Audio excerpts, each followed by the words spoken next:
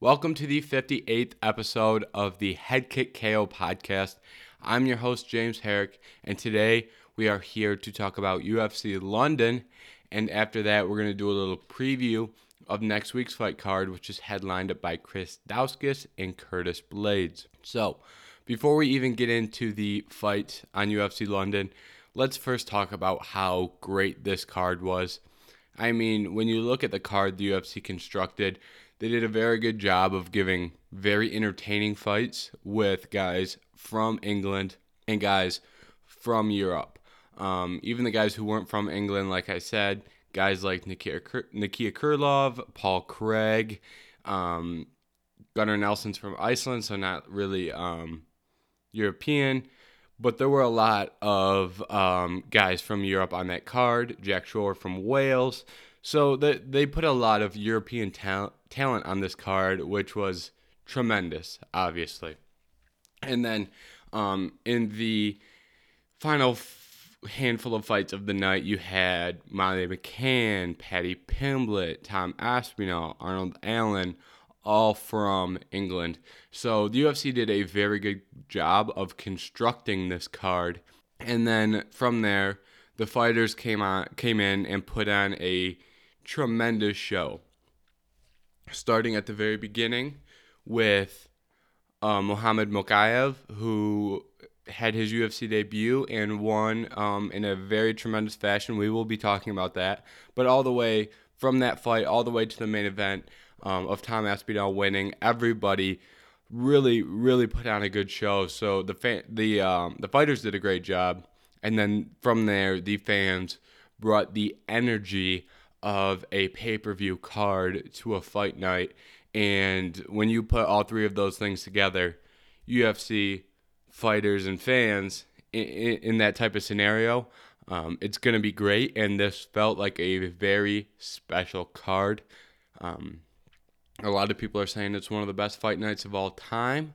I think that is the result of the crowd energy. You know, you don't get crowd energy like that in many situations. The UFC hasn't been in England in a long period of time. I don't remember the exact date, but it has been since at least prior to the pandemic. And they came in after that long layoff and put on a tremendous show.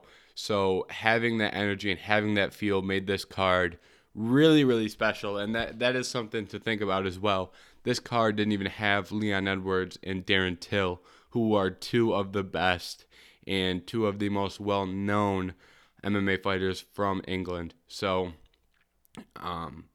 the future for cards in England is a great one. It is great, and I imagine the UFC will be back in London or England, somewhere in England, before the year's end. And when you've got guys like Aspinall, Arnold Allen, Paddy Pimblett, all itching for fights in England, I imagine it will happen, especially when you get the result that the UFC had. So I felt like that was important to touch on because that was a truly special card.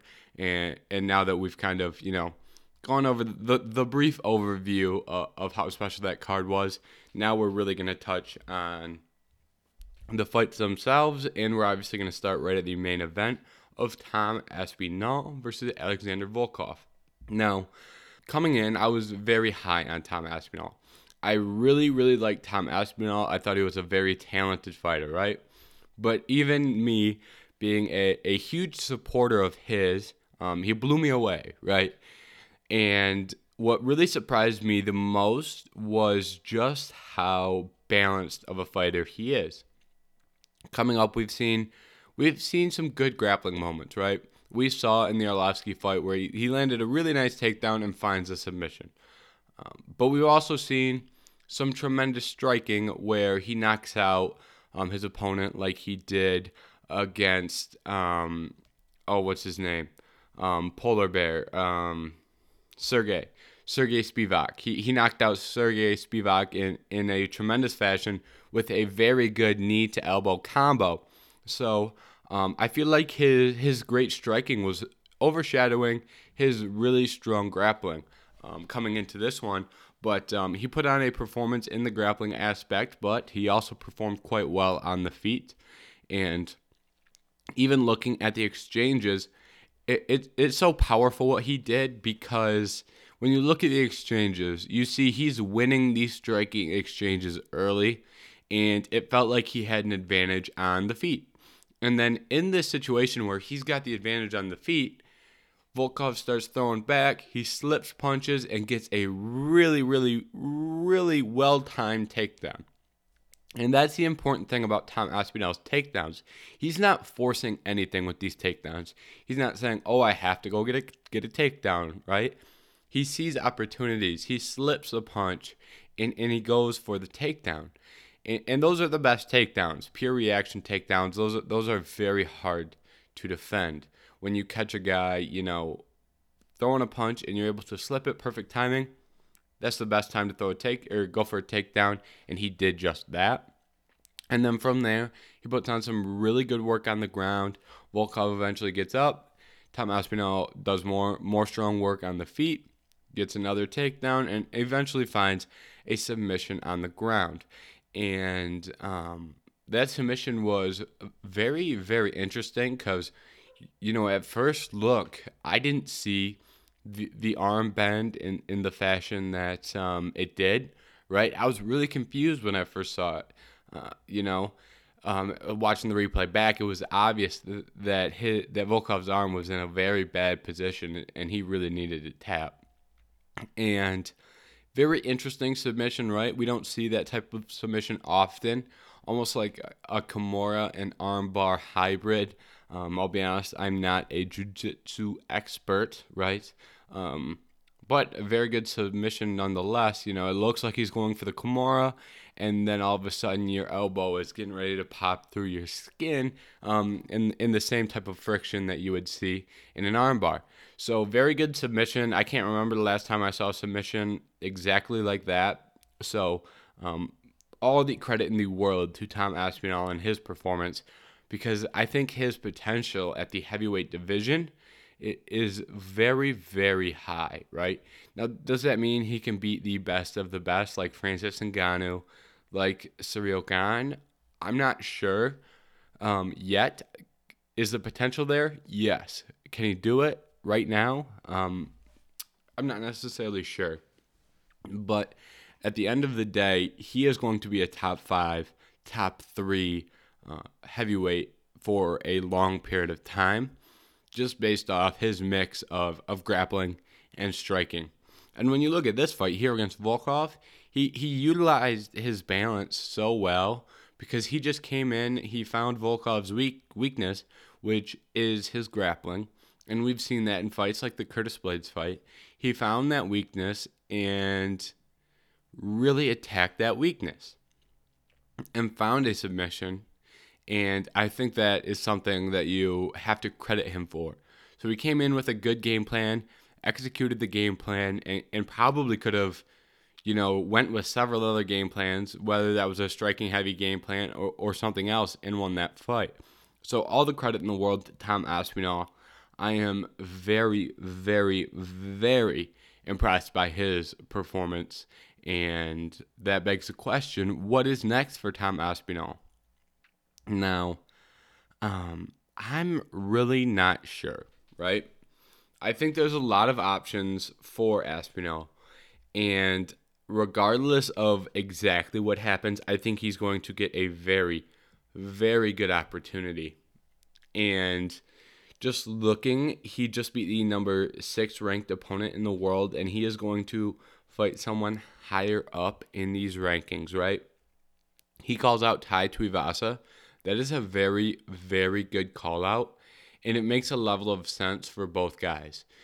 For example, if whoever wins that fight, if that fight were to get booked, would have to get a title shot or would have to fight someone like Stipe, for example. So that would put both of those guys in a great opportunity. However, I don't necessarily think that is the direction the UFC will go. I think the UFC doesn't want to burn that fight quite yet, right? I feel like that's a good one to put in the back pocket and use later on later on down the road, just in case one of these guys becomes champion. And I think that the names you have to look at for Tom Aspinall are Ciryl Gane, Stipe Miocic, and possibly a Derek Lewis. And I'm not as high on the Derek Lewis, but at the end of the day, I really think we need some answers in the heavyweight division because Francis Ngannou obviously had to have surgery, and he's going to be out for 9 months, I think it was, and he just had that surgery. So we're not going to see Francis Ngannou until 2023. And we haven't seen Stipe Miocic since he fought since he fought Francis, so it's been probably about a year since Stipe fought. And at the end of the day, I really don't know what direction the UFC is going to go. And when you're looking at guys like Tai Tuivasa and Tom Aspinall, they're not going to be the first domino in the little domino effect that's going to take place at heavyweight. They're going to be the second or third domino, right? You got to understand what goes on with Francis first. And then once you figure out what Francis is doing, then you can figure out what Ciryl Gane and Stipe Miocic are doing. And then once you figure out what they're doing, you can move on to guys like Tom Aspinall and Tai Tuivasa. And maybe the UFC has a greater plan, and that's not exactly the way they're looking at it. But from a perspective from an outsider looking in, trying to predict what the UFC is going to do, it's very hard to answer that question without knowing exactly what Francis Ngannou's situation is like. For example, if they're going to throw an interim belt out there, Ciryl Gane versus Stipe Miocic makes a lot of sense. However, at the same time, if someone's going to win that fight, and then they're going to and then Francis is going to be in a rematch, right? Or do you do something like Tai Tuivasa versus Ciryl Gane or Stipe Miocic for an interim belt, and then that gives you the opportunity to see Tai in there, who would be fresh blood for the UFC, and that would provide some parity in that division. And that is really something the UFC heavyweight division lacked for a long period of time. But with names like Tai Tuivasa, Tom Aspinall, Chris Dauskas, we're really starting to see some more parity in that division. And I think that's tremendous because that heavyweight division is really, really turning around. Sergey Pavlovich coming back and getting a really strong win also really adds some more parity to that division. So I'm interested to see exactly what's going to happen moving forward.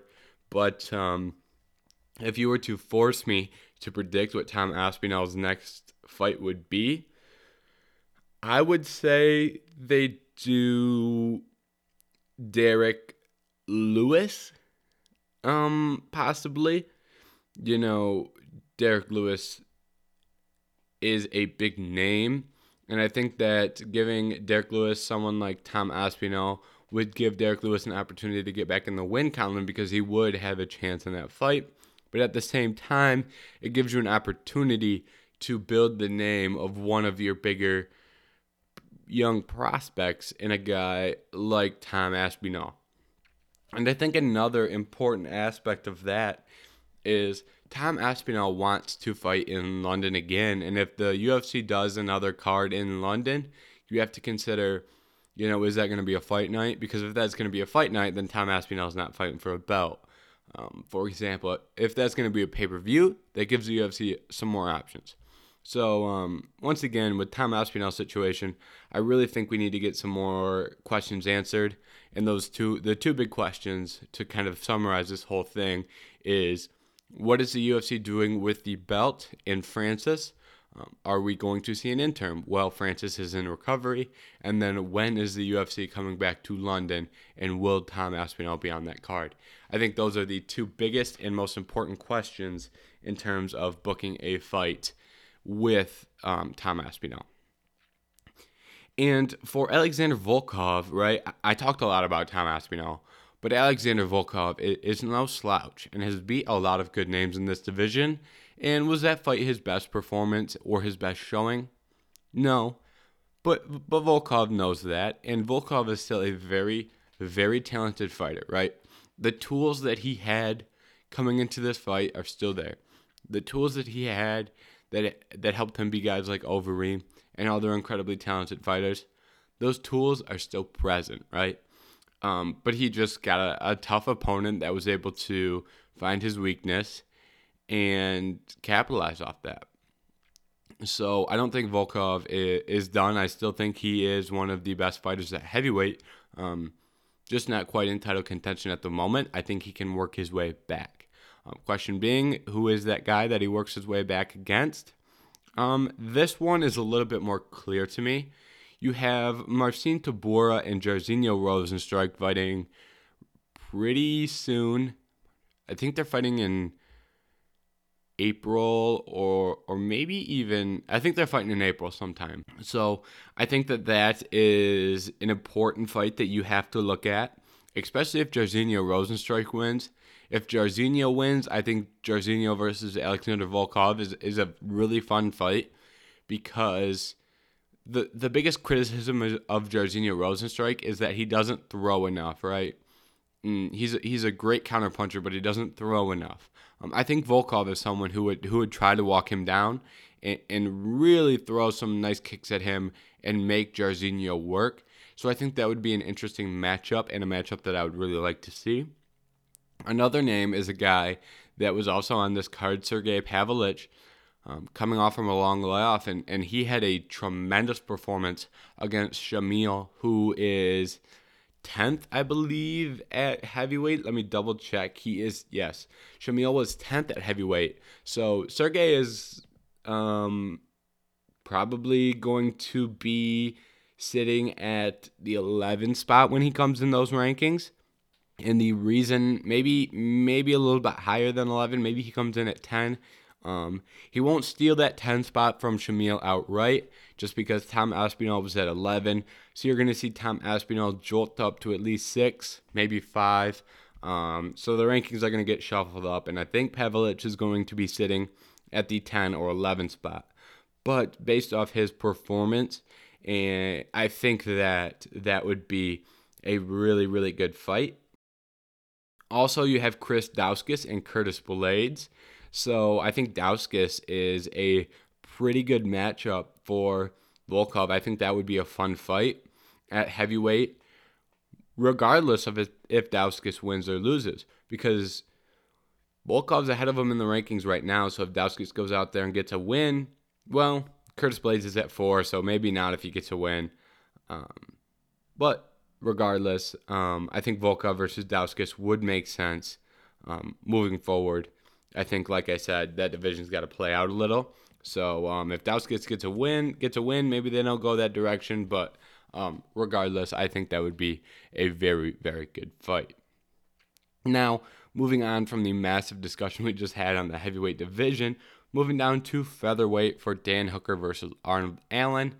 This was obviously Dan Hooker's move to the 145-pound weight class. And let me give you a little disclaimer before we even discuss this fight. And that disclaimer is, I don't think the weight cut had anything to do with Dan Hooker's performance. So I'm not even going to mention that from here on out, because I don't think that had any effect on how Dan Hooker performed. Now that that's out of the way, Arnold Allen had a tremendous performance. He was able to find Dan Hooker's chin quite early, and Dan looked visibly hurt every time that Arnold Allen was able to connect. So the power was there, and the speed advantage was very, very clear, especially early on. And credit to Arnold Allen for keeping some composure, right? Because when he gets the stun early, right, he hurts Dan, and he's really throwing a lot at Dan. And then Dan hits him, right? Dan almost finishes this fight too, which kind of gets glossed over in this whole performance, is Dan landed a really nice counter that really almost put Arnold Allen down. It put him on a knee. And despite that one moment where you're like, oh man, what's Dan Hooker doing? He kept his composure. Also, he never gassed out in this fight at all. when he had that flurry early, he did a very good job after that flurry of saying, okay, let me recompose. Let me stand at distance a little bit and let me catch my breath because I don't want to gas, especially against someone like Dan Hooker. If you're gassed going into round 2 or 3 against Dan Hooker will be able to turn up the volume and really do some damage on you. So that was impressive. And while he was doing that, he also stayed out of danger, right? There's times where you can see fighters get a little bit less active. The other fighter turns up the activity and starts, bringing the fight out of him. But Arnold Allen did a good job of staying composed, staying out of danger while he was recovering, and not letting himself get gassed. I worded that a little weirdly. That's on me. But he was able to keep distance for a minute or so and then land another really good shot and then get the finish in that flurry. So all the credit in the world to Arnold Allen. Once again, another tremendous performance from another English fighter on this card. And the best part about this fight was Arnold Allen is a really talented guy. He got some love after his fight against Sodiq Yusuff because Sodiq Yusuff is also a very talented fighter. But I think in the nature of that performance, just because Sodiq wasn't someone with that massive name, I don't think that performance against Sodiq got as much credit as it deserved. Because as we've seen from Sodiq Yusuff, he is an incredible fighter. And Arnold Allen really controlled that fight and won that fight against Yusuff. So that was kind of the moment where it was like, okay, Arnold Allen is a legit contender, right? Before, he was always a really highly respected guy and a highly respected prospect, but that fight kind of took him up a level. And this fight against Dan Hooker's the guy with the name. He's the more well-known guy. And Arnold Allen comes in and puts on a good performance. So I think that is the best part about this performance is even from the X and O's, he showed what he could do against someone with a big name. So I think that is something to be very happy for Arnold Allen for. And now after this fight, Arnold Allen is looking at some very big opportunities in this featherweight division. He called out Calvin Kattar after the fight. And I absolutely love that fight. And regardless of if that fight is made or not made, Arnold Allen threw his name in there to fight some of the best guys in the world. The way that I have been looking at matchmaking this 145-pound division, I have been talking about Brian Ortega, Yair Rodriguez, Calvin Kattar, and Zabit. And I've really been talking about how you take those 4 guys, pair 2 of them up with one another, and you did a tremendous job matchmaking. And now Arnold Allen has thrown his name in the ring to fight some of those guys. And I think Arnold Allen versus Calvin Kattar makes so much sense, and I think that is a tremendous fight. All I ask is that it's 5 rounds, right? That's the only thing I ask, is that Calvin Kattar versus Arnold Allen is a 5-round fight. And from there, if it's not Calvin Kattar, let's just assume Calvin Kattar gets someone like Yair or Ortega. I also would like to see Arnold Allen versus Zabit. I think that would be a very fun return fight for Zabit. I don't necessarily think that is the number 1 fight the UFC would be looking to book for either guy, but I think that is a situation where if some blacks fall in the right place and this division plays out a little differently than we expect, I think Zabit versus Arnold Allen would make good sense. Also, I haven't been talking a lot about Josh Emmett, but Josh Emmett also is gonna get a big fight when he returns.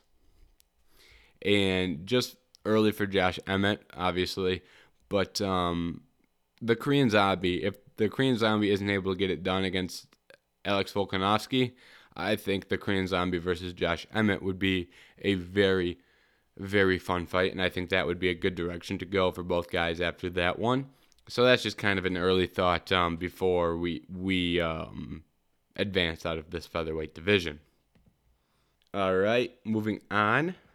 In this UFC London card, we've got Paddy the Baddy Pimblett versus Rodrigo Vargas. And I personally, I'm very interested in the future of Paddy the Baddy, right? And what's so interesting to me about Paddy Pimblett is he's getting a major, major push, and that push isn't necessarily coming from the UFC. There have been a lot of media outlets that have really supported Paddy Pimblett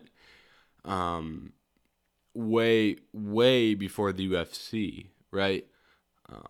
It's not the UFC saying, "All right, we pick." They didn't look at all their prospects in the lightweight division and say, "All right, we're putting it all behind Paddy Pimblett," right? The UFC weren't the ones who went all in on Paddy Pimblett. It was a mixture of Paddy Pimblett being himself, right? That's gonna draw eyes. But then you get media outlets like Barstool Sports, who Paddy works closely with. He is one of their athletes, and so that plays a big role because Barstool Sports has a very large fan base in one of the UFC's key demographics, which is the male 18 to 24 age range, which is what the UFC was originally targeting their went back when the UFC was UFC 1, UFC 2, UFC 3. That's who they were targeting, was the male 18 to 24 demographic.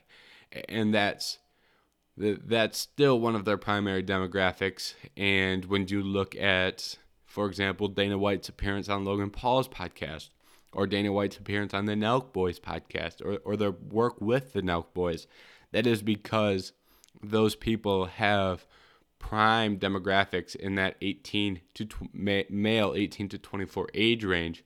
So that is important to note. And so Paddy has been getting a push from Barstool Sports that really is almost more than anything the UFC can do. I don't want to say it's more than anything the UFC can do, because the UFC really markets differently than Barstool Sports, and it's really comparing apples and oranges, because the UFC is running a promotion while Barstool Sports is running a social media. So it's not the same at all, but it is, they're connected in a way where when Barstool gets behind an athlete, it does have weight and it does have power, right? And when you look at other social media outlets, for example, Pat McAfee, who was very complimentary of Paddy Pimblett, and I believe has had Paddy on the show. So when you get these major demographics in that 18 to 24 of range, and you get these people who can promote guys differently from the UFC, though their popularity grows naturally. Same thing happened to Sugar Sean with his close relationship with Logan Paul and the Nelk Boys. Same thing happened to Tai Tuivasa with the Nelk Boys getting behind him. It's just these media outlets see someone that they can market towards, and they put their weight there. And right, that's why, for example, Shavkat Rakhmonov, who a lot of people go, wow, that guy's a tremendous prospect, right? But he doesn't get the push and the shove from Barstool Sports. You know what I mean? That's just not their primary, type of media that they like to promote. Paddy the Baddy is closer to what Barstool Sports' identity is than someone like Shavkat Rakhmonov. So, and I know Shavkat Rakhmonov is 170. I think he's one of the top prospects, so that's why I used him as an example. So, the whole reason that I'm bringing this point up is because we're talking about Paddy the Baddy right now because of that mainstream popularity that he has received. And I've seen a lot of people criticize the UFC for promoting Paddy Pimblett the way they do. But it has, the UFC didn't wake up and decide to promote Paddy the Baddy. Like I said, they didn't look at a list of fighters and go, all right, we're giving it to Paddy the Baddy. We're going to put everything we can behind Paddy the Baddy to promote him. It's just not what happened, right? So I think that is an important thing to note when you're looking at the UFC and Paddy the Baddy's career. And with that being said, I've said a lot about Paddy the Baddy, but I haven't said a lot about the fight yet. Paddy the Baddy came out and gets hit in the chin. Gets hit hard, right? And he is able to get a takedown. He's able to recover, and he's able to eventually find the rear naked choke submission. Great performance, right? Not flawless. That's the thing we've seen from Paddy in his last two performances. They haven't been flawless, but he's found a way to win. And finding a way to win is one of the most crucial aspects of this sport. You can get knocked down 100 times, but if your hand gets raised at the end of the fight, that is one of the most important things. And at the end of the day, Paddy the Baddy found a way to win 2 fights in a row. Now, do I think Paddy the Baddy is the guy that's going to become the next Conor McGregor? Unfortunately, no. And, but I do think Paddy the Baddy will be in the UFC for a long time. And I do think Paddy the Baddy will be taking a similar route to Sean O'Malley, where we're going to have him take a slow burn into these rankings, right? Especially at 155 pounds. You do not want to rush somebody at 155 pounds because you will end up like Terrence McKinney did against Drew Dober. That's not a slight at Terrence McKinney because I love Terrence McKinney. And I think he's a great prospect. I talked at length about him after that fight, and I talked very highly about him. But at that time, Drew Dober was unranked, right? So you're going to run into your Drew Dober. You are going to run into your Thiago Moises. You are going to run into someone who is talented all over. You're going to run into a Joel Alvarez. And if you break into the rankings, you're going to find yourself against an Arman Sarukian. You're going to find yourself against a Rafael dos Anjos. So 155 is not the division that you want to rush a fighter at. So I think the UFC will be taking a slow burn approach to Paddy the Baddy and just grow the hype, right? Paddy chokes out, someone. And in all fairness to Paddy the Baddy, great submission victory. But I've never seen such a casual fan base get so excited over a submission. It's ridiculous. And I love it, honestly, because for the longest time, when casual fans, right, and I don't say casual as a diss. A lot of people say casual as something that they just, someone has a different opinion, so they say casual. When I say casual, I truly mean someone that watches the sport infrequently. When someone who doesn't know much about MMA and watches the sport infrequently, they don't like submissions and they don't like grappling, right? Look at Colby Covington versus Jorge Masvidal. People who just turn that on to see Jorge and then have to watch Colby Covington take him down for 5 rounds, they're not too happy at the end of that performance. But this was the first time I've seen a casual fan base get incredibly hyped over someone winning via rear naked choke after losing the exchanges on the feet. So truly tremendous there. That was something that I found very interesting and wanted to add to that. But overall, like I said, Paddy the Baddy has a lot of potential, right? That's the one thing I haven't said yet, actually. Paddy the Baddy has a lot of potential because of his grappling and his ability to find submissions, especially slick and crafty ones, while still having the ability to get control, advance position, and work your way to a rear naked choke. He has showed both, which is very, very good to see, especially this early in his UFC career. Now, he does have holes, right? He gets hit too much on the feet. That's probably the biggest one, but I don't necessarily think the UFC is going to give him someone that can really expose those holes anytime soon, really. So when we're looking at who Paddy the Baddy is going to fight next, right? This is really like throwing a shot at the dark because someone could get a win on the Contender Series and make their UFC debut against Paddy the Baddy, and I wouldn't be particularly surprised. But looking at the guys on the UFC roster right now, the names that I find interesting are going to be guys,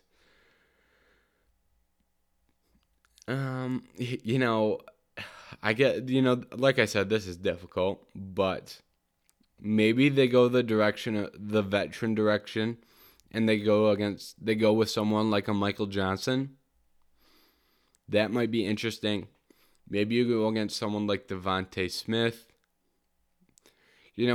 I think they're going to find someone who is talented enough, right? Maybe Ignacio Bahamondes. That might be an interesting matchup. But I think they're going to go with someone with a respectable level of talent that isn't just an absolute but a very beatable opponent. I think that's the direction they go with Paddy the Baddy. And I don't necessarily want to go through here and keep reading off names. And another thing to note is this might be in London again. So if they do this in London again, he's probably going to get someone who is from a European country. Vargas was Mexican, but, maybe that's something to look out for as well. But I guess I'm not going to sit here and speculate who Arnold or who Paddy the Baddy is going to fight because it's really unproductive. And there's a solid chance that Paddy the Baddy gets booked against someone, and then major UFC fans, hardcore UFC fans that watch every single weekend, look and go, oh man, I'm not sure who that is. So I'm not going to sit here and try and figure that out. Moving on down the card, we had Gunnar Nelson take on Takashi Sato, And this was a very Gunnar Nelson-like performance. He looked good on the feet, right? But his ability at the end of the day to get the takedown and get the back was what separated him from Sato in this fight. I am a little surprised he didn't find a submission, but he spent so much time on the back. You have to credit Takashi Sato's ability to fight off Gunnar Nelson and not let him get that rear naked choke. So that is very, very notable. And Gunnar Nelson's also in an interesting spot because Gunnar Nelson's last two losses are to Gilbert Burns and Leon Edwards. So Gunnar Nelson, his losses have aged quite well. And I don't necessarily think we throw him in there with a ranked guy next, but you could get pretty close, right? There's a lot of guys at 170 that'll give you a really fun and interesting fight without having a ranking next to their name. Whether that be someone like, let me check who's ranked actually before I start saying stuff. I was going to say Li Jingliang and Santiago Ponzinibbio, but those guys are both ranked. And you know what? Maybe they make that fight. Maybe he does get a ranked opponent. If not, guys like Daniel Rodriguez may be interesting. Chaos Williams may be interesting. Shavkat Rakhmonov, also a ranked opponent, could also give you a very, very interesting fight. So that would be a fun fight, actually. Tim Means, maybe they go a veteran route and give him Robbie Lawler. There's a lot of options there for Gunnar Nelson. My bad. There's a lot of options there for Gunnar Nelson at 170 pounds. Moving on, Molly McCann versus Luana Carolina. And this knockout was ridiculous. This was one of the first, I don't want to say one of the first, one of the few knockouts where I truly did not know if the other fighter was okay. And that's a scary thought because I've watched a lot of MMA, right? And I've seen a lot of knockouts. And I've seen, Usman murder Jorge Masvidal. Not actually. I probably shouldn't have said that because this does get posted on YouTube. I've seen Usman hit Masvidal very hard, right? I've seen Askren's knee. I've seen a lot of KOs, right? But she was down for a long time. She fell, and my initial reaction was, oh my God, this knockout is ridiculous, right? one of the best knockouts of all time. Spinning elbow right on the sweet spot, puts her down flat. But I'm looking, right, and I'm watching Molly McCann celebrate, and then she is running around the ring, and the camera moves a little, and Carolina had not moved yet, and it was a significant period of time. So that was pretty scary. But at the end of the day, Molly McCann's job is to go out there and win, and she did so. So that was an incredible knockout and very scary. And Molly McCann picked a great time to have the best knockout of her life, right? In her hometown, or I don't know if it's her hometown. I don't know exactly where she's from. In her home country, in an electric environment, she lands that knockout. So that is incredible and just added to the night so well. So I wanted to make sure to give her credit.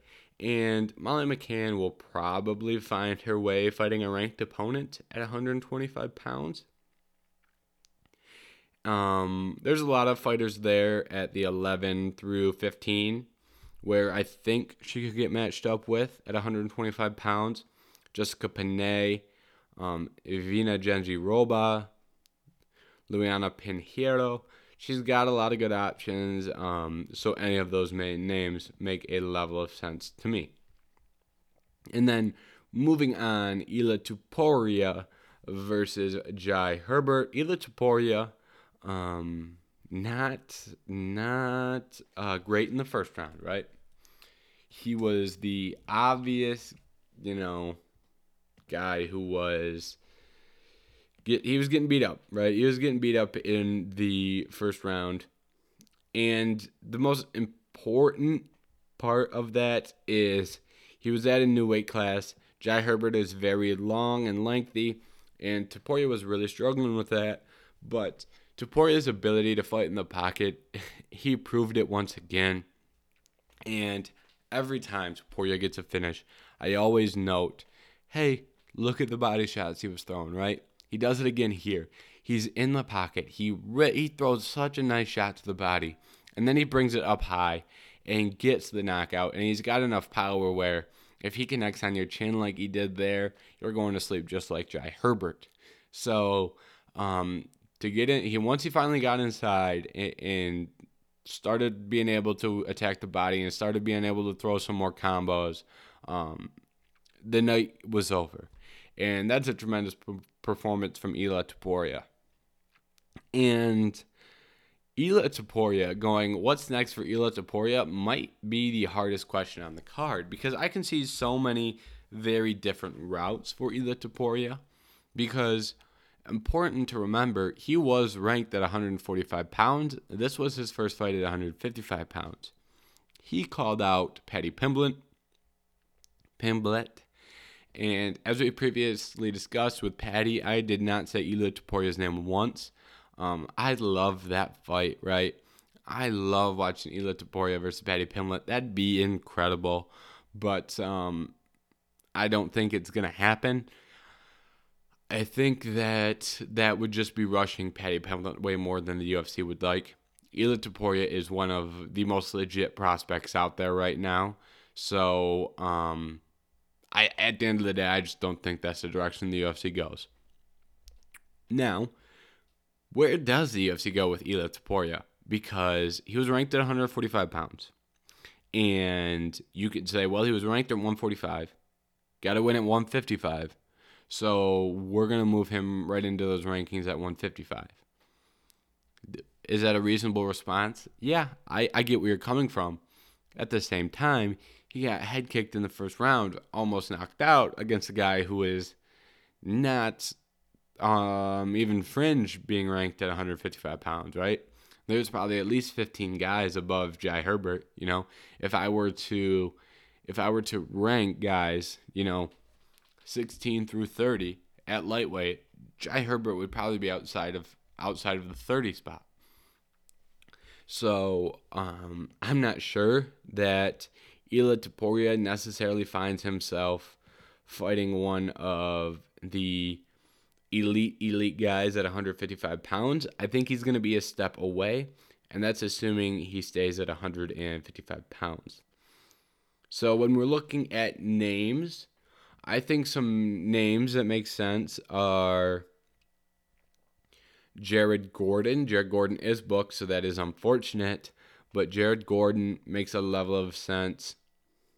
Rick Glenn makes a level of sense. Matt Frivola makes a level of sense. John Makadesi. Mike Davis would be a fun fight. So those are just some options there.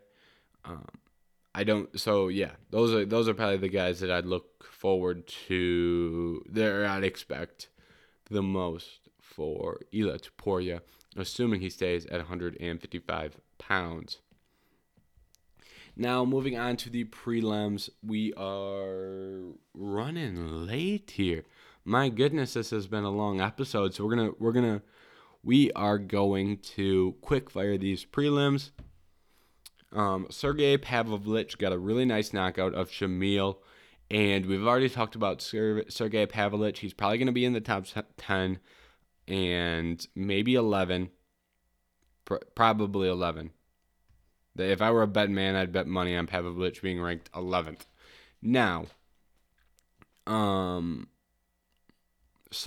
we talked about Alexander Volkov being an option. Look at the loser of Curtis Blades versus Chris Daukaus being an option. Look at the loser of Jairzinho Rozenstruik and Marcin Tybura being an option as well. Possibly Augusto Sakai, but I'm not necessarily too high on that. Bang. Makwan Americani was able to submit Mike Grundy, and that's really tough for Mike Grundy.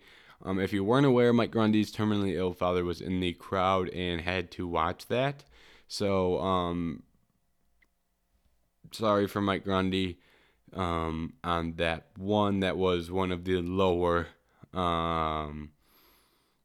moments of that card where, that didn't go as well as it was planned. Paul Craig got himself a nice triangle finish.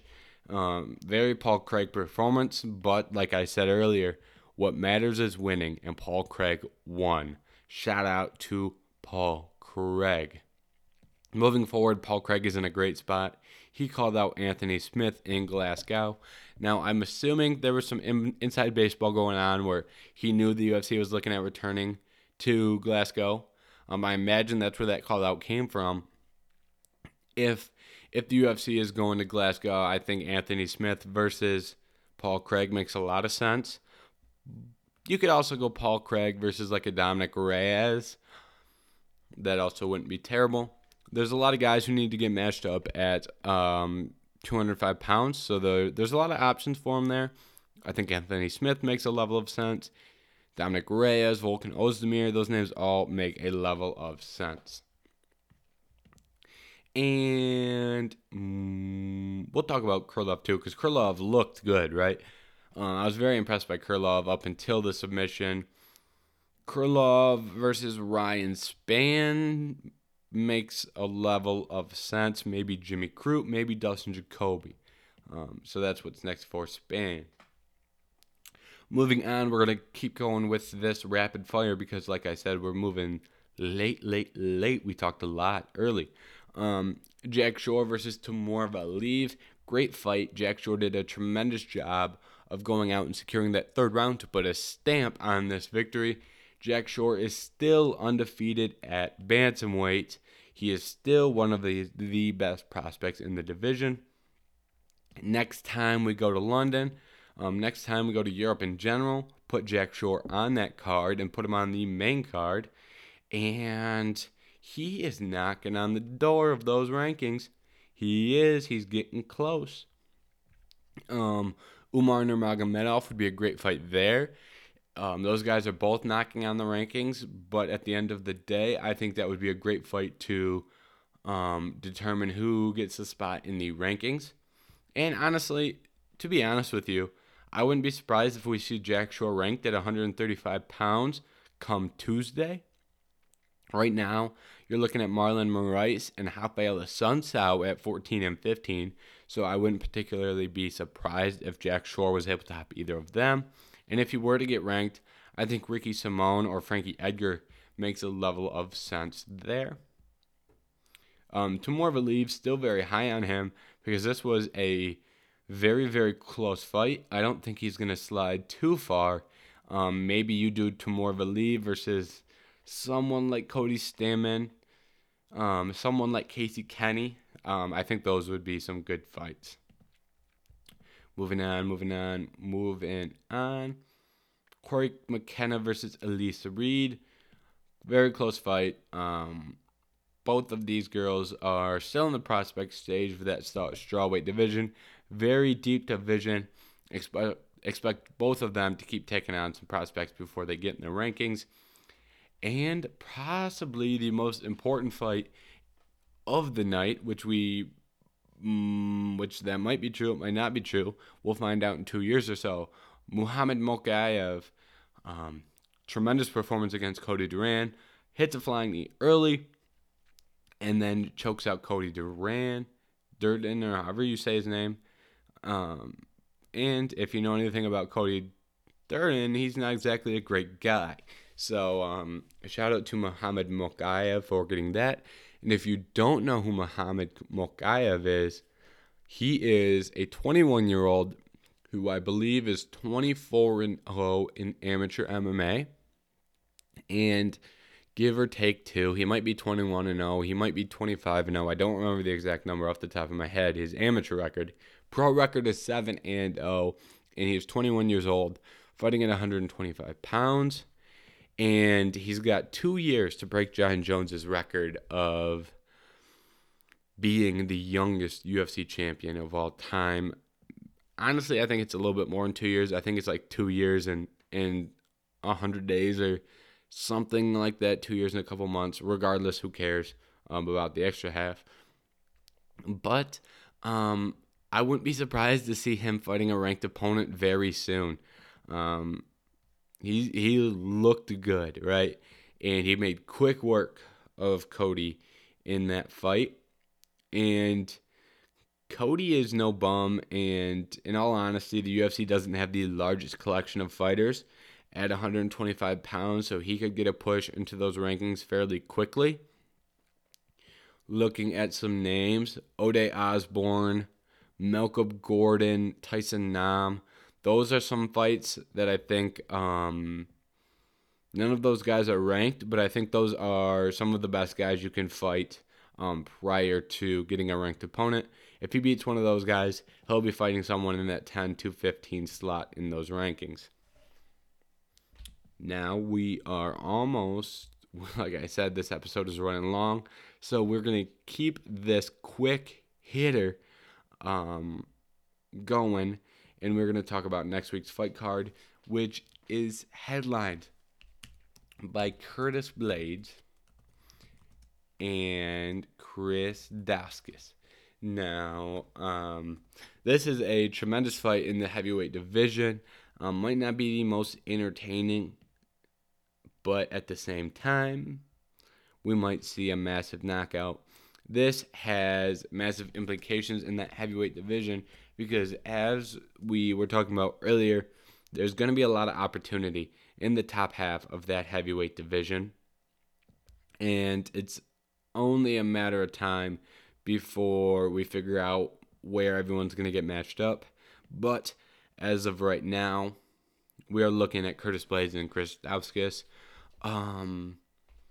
My heart says Chris Daukaus will be able to find a big shot and put Curtis Blaydes away. My mind says Curtis Blaydes out-wrestles him 4 or 5 rounds. So pick your poison there. I think both are very likely outcomes. Joanne Wood versus Alexa Grasso is a very competitive match. I think Alexa Grasso eventually pulls it out in the end. Askar Askarov versus Kai Kara-France has massive implications on the title picture at 125 pounds. Give me Kai Kara-France. I really liked his performance against Cody Garbrandt. My goodness, I almost forgot his name. I'm going so quick here. My bad. Askar Askarov at the same time could go out there and put on a stamp. A lot of close fights on this card, which makes me really interested. Matt Brown versus Brian Barrenbera. I can't say his name. Anytime Matt Brown is fighting, I'll be watching. So keep that in mind. Alexei Oleinik versus Ilir Latifi. Give me Ilir Latifi. And Alexei Oleinik, obviously a legend of the game. Another very good fight. Jennifer Maia is fighting Manon Fiorot, and Fiorot is one of the top prospects at 125 pounds. This is her first fight in the upper portion of those rankings. So this is another one to watch out for, because if she's able to beat Jennifer Maia, she is going to skyrocket from number 13 to number 4, and she would be ranked higher than the fighter getting the current title shot. So I think that fight could put Fiorot one fight away from a title shot, and she could get a title shot depending on how Shevchenko versus Talia Santos goes. Neil Magny versus Max Griffin is on this card. I was surprised they made this matchup, but I'm even more surprised it's on the prelims. But, that will happen. Max Griffin coming in with a win over Carlos Condit.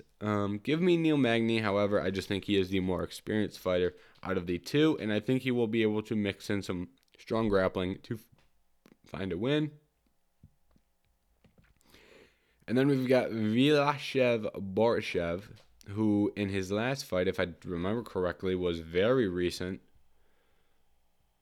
Oh, it was in January. Not too recent, but pretty recent. Wins via liver shot. I was very impressed by that performance. He's going against Mark Diakiese, however, and I do not like picking against Mark Diakiese, so give me Diakiese. However, Borishev, I really liked his performances, so I think he can get out of there with a win. And Sarah McMahon versus Carl Rosa. Give me McMahon. I think she'll be able to get this done. And let's skip around a little bit. David Dvorak versus Matheus Nicolau. Big flyweight fight. And Lenin Dvorak. But once again, that's also a very close fight. And we're going to skip some of the other ones. And that's going to be the last fight we talk about.